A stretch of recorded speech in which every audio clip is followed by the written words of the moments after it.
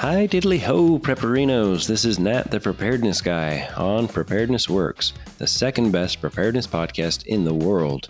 Preparedness Works is part of the Readiness Lab, the place for podcasts, webinars, and training in the field of emergency and disaster services. I want to thank L3Harris for their longtime support of the Readiness Lab. L3Harris has provided technology and communication solutions to emergency responders all over the world. How do you know what to prepare for? Do you pick the most likely disaster or the most severe disaster? Zombies? All of the above? Shows like Doomsday Preppers might make you believe that the way to prepare is to just pick one catastrophic doomsday event that you think is most likely to happen. Even the CDC did a public service announcement 10 or so years ago that said something like, if you're prepared for a zombie apocalypse, you're prepared for anything. Well, then a power outage happens and it turns out you aren't prepared for everything. When some disaster or crazy event is happening somewhere in the world, especially when the news is giving it a lot of airtime, I often get asked the question, what should I be doing differently to prepare? My answer is pretty much always to do absolutely nothing different. That is, if you are already preparing based on your needs. In emergency management, there's an emergency management cycle. There are a few variations of it, but the most common one includes preparedness, response, recovery, and mitigation. Some people include prevention in there, so there are 5 things. Some people swap out prevention for mitigation and all sorts of different ways to do it. Some people consider prevention part of mitigation, or that mitigation is part of preparedness. Some people say that mitigation is part of preparedness and recovery, or that it can happen during preparedness, recovery, and response. Well, mitigation is any action to lessen the impact of the hazard, so I think it can happen at any stage. So regardless of all of that, if you boil the cycle down, it really comes down to what you do before, during, and after an emergency or disaster. Response is hazard-based because you deal with what you have, although there are some common principles you can apply to any response to any hazard. So planning and training for response to specific hazards is part of preparedness, but overall, preparedness should not be focused on the hazards. Preparedness should be based on your needs. So instead of looking at a doomsday scenario and trying to imagine it in your mind and come up with everything you'll need, you instead look at your needs and start preparing for those and how a hazard might impact them. Because it doesn't matter as much what the disruption is, it's how you're impacted by it. Part of the reason to focus on the need over the hazard is that if you focus on one hazard or scenario and it never happens, is it even worth doing? Now, I'll argue that preparedness done well will always be worth doing because it enriches your life whether or not there is an emergency. Preparedness not done well can waste your time, waste your money, and it might add stress and anxiety to your life rather than alleviate it, which preparedness done well will do. Now, what is more important than the hazard is how it impacts you, specifically how it impacts your needs or the things that keep you alive and well. Is a tornado a disaster? No, it's not. A tornado can happen and have no impact and would therefore not be a disaster, right? So it's not always a disaster. What it is a natural hazard. A tornado is a natural hazard. In an empty meadow, it causes no real damage. But that same tornado in a neighborhood causes a disaster because of its impact. So look at your needs. Things like food, water, shelter, health, financial security, power and electricity, cooking, and a lot more. Figure out which needs are most vulnerable and prioritize those. And for each of your needs, create 4 different layers. Most people recognize 3 layers when it comes to preparedness, or at least food storage. They'll talk about short-term, mid-term, and long-term. So those are 3 of your layers. But you should also create a separate immediate needs layer. So if you're looking at food, you can have ready-to-eat emergency food or snacks in your immediate needs layer. These items will go into your emergency kit and will be used during an emergency when you may have other issues to deal with than making a home-cooked meal. Things like not dying. Your short-term needs can be met by the foods that you normally eat. And then as you go into mid or long term, you find longer lasting and more shelf-stable options of the same foods or ingredients, or you find a way to acquire more of that item. So in the short term, you may have fresh produce, as an example, in your refrigerator. And for the mid and long term, you might have frozen, canned, dehydrated, or freeze-dried fruits and vegetables.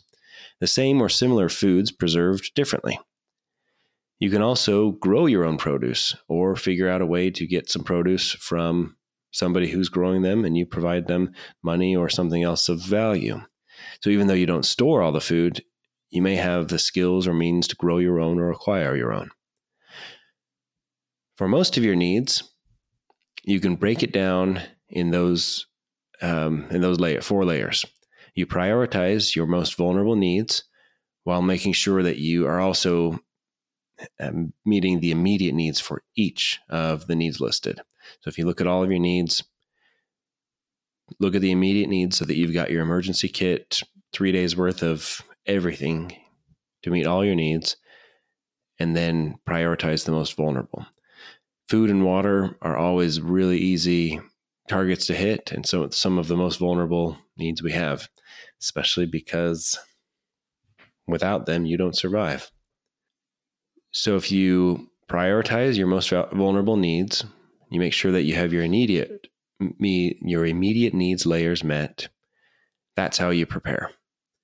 So that takes us back to the whole "what should I do differently" question when the news is trying to scare us about something. And the answer is to do nothing different. When you get scared or think that something warrants a reaction and start acting on a perceived threat, you are no longer in the preparedness phase. Remember that cycle. You have transitioned from preparedness to the response phase. And it's usually not where you should be unless there is actually a direct impact on you. The news loves to make us scared. Social media drives fear-based messages. It's what gets ratings on the mainstream media. It's what gets likes and shares on social media. And as viewers or consumers, we're naturally drawn to negative or fearful messaging. Our brain wants to protect us from that sort of thing, so it's looking out for it all the time. Now, that's great when something dangerous is occurring right in front of you. But when we have those messages projected from the other side of the world or around the country directly into our brains through our phones, then we have to consciously remind ourselves that there is not a threat directly in front of us or impacting us, even though it feels like it.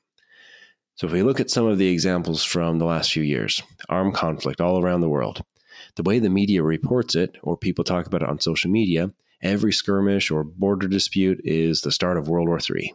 And you need to get ready to go Red Dawn and head for the hills. There was also that toilet paper shortage. The first thing, the media kept trying to blame preppers. I've got some screenshots, and it's ridiculous. They're trying to push the false narrative of equating preparedness with hoarding. But think about it this way. Who is more likely to have been buying more toilet paper in that moment? The people who already have some toilet paper stored, or the people who don't, but are told by the media and Facebook that the shelves of toilet paper are soon going to be empty? Now, to be honest, most people, preppers or not, probably felt like they needed to get more toilet paper. So, when you are presented with new information or a new threat, how should you prepare differently? That's right, you shouldn't. Just focus on your basic needs.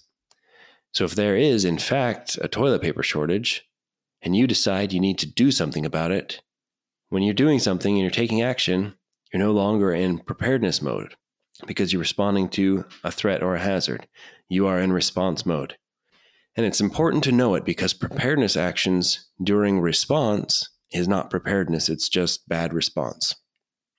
A similar thing happened on the East Coast a couple of years ago when some hackers did a ransomware attack on a fuel pipeline, shutting it down. Now, here's where the real problem happens. The fear-mongering online and by the media just makes a problem where there isn't one. Let's just make it clear that the media doesn't have the full story. I don't believe they care about the full story. They just want people watching. I don't know the last time I heard a retraction from the news media, but they report false information pretty much every day. Okay, this isn't meant to be a condemnation of the media. Their own actions do that thoroughly enough. However, this is meant to convey the idea that we seldom have any clue what is really happening in the world. The official sources don't always know, or they're not telling us. The news doesn't know. They're getting information as it's being fed to them. They're spinning it in a way that shows their view of it. We don't know what is really happening in our communities, across the country, or around the world. When we learn about something other than from the source itself, we're hearing a version of the story that almost always benefits the person telling it. The benefit could be likes, followers, money, influence, power, ratings, or whatever else. Could be votes. If we accept that the story we're hearing is biased, if we just kind of use that as a baseline, then the next step is to hopefully keep ourselves from reacting to information that we can assume is incorrect or incomplete. In the case of the fuel shortage, it was completely manufactured.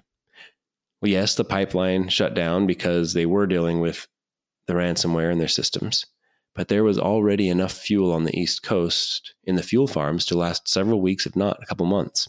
So even if the pipeline stayed shut down more than the couple days that it was shut down, and nothing else was done to mitigate the outage, things could have been maintained for up to 2 months of regular usage before a real problem happens.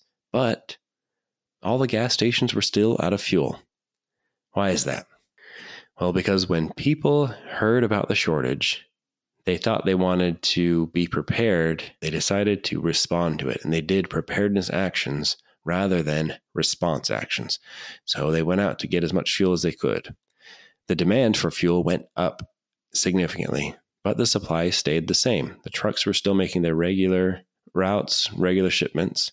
So making sure you have extra fuel is a preparedness action that you can do when there is plenty of fuel already and your extra fuel purchases won't negatively impact anything else. When it's response time and it comes to shortages, conservation is the name of the game. Conserve the fuel that you have instead of trying to acquire as much fuel as you can. Work from home, carpool, consolidate trips. That's how you start to conserve fuel. If you have your needs met already, then the impact of a hazard is less for you and fewer things meet the threshold of becoming an emergency. But by responding poorly, you are only adding to the situation instead of solving it. Disruptions occur all the time. You may need to go into response mode sometimes. That's perfectly reasonable. But do it when things are impacting you. Try to remember that we never hear the full story, and that without good intelligence, the mission is a failure from the beginning. Don't act on bad intel. Don't get ambushed. Don't fall into a trap. Don't react to the negative things you hear about world affairs. They may affect you someday, but assess it. See if it is going to affect you. See if it has an impact on you and your needs. As long as you don't need to immediately respond for your own safety, then stay in preparedness mode and focus on your needs, not on your fears. And remember, preparedness works.